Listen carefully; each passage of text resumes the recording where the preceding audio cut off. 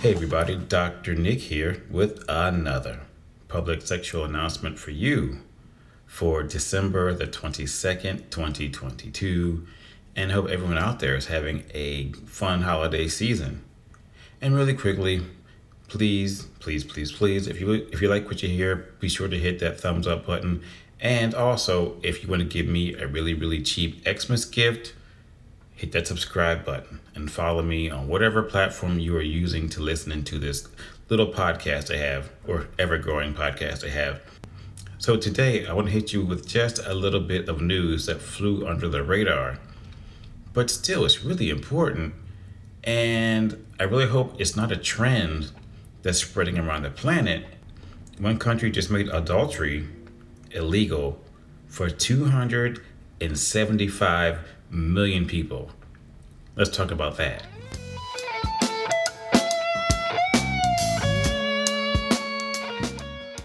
So let me break this down for you really quickly.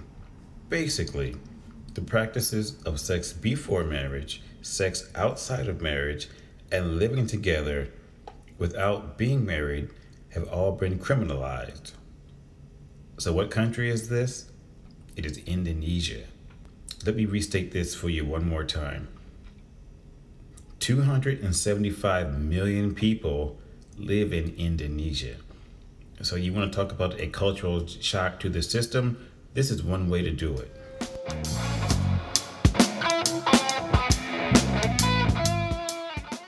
So please take a second and feel free to ask yourself, why was this law written and passed in the first place?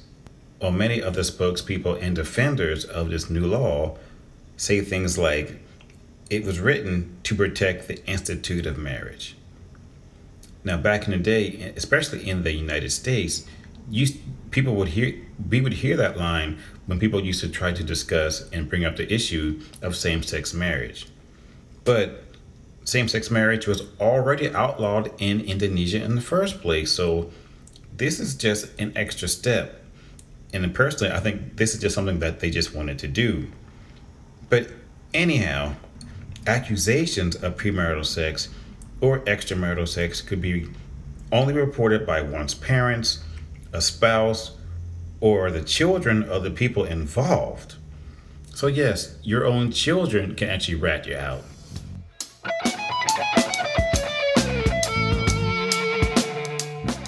Well, as you can guess, this law is not going to go over well with anyone.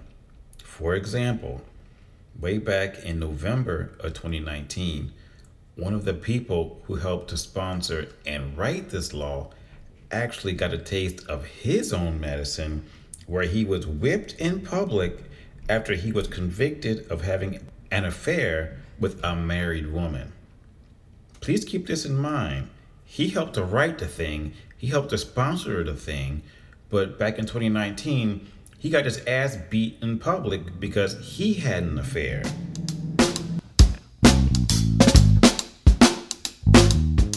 So as I close out this PSA, just let me say this.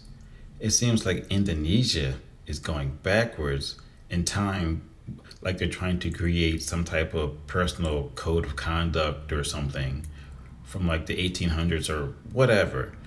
And my personal hope is that this idea or ideas like this do not spread any further to the point where South Korea decriminalized adultery back in 2015 and India did it in 2018. So I'm not sure what's going on here and why they are doing this. But it seems like many politicians don't really like to forecast like the downstream effects of what's going on or what could happen because of these laws. But I can say this with all certainty. People generally do not like it when you go into their bedroom and start telling them what they can and cannot do. I don't care what country you're in. Real talk. So on that note, I'm out. You guys have a great day. Stay tuned, and I will talk to you soon.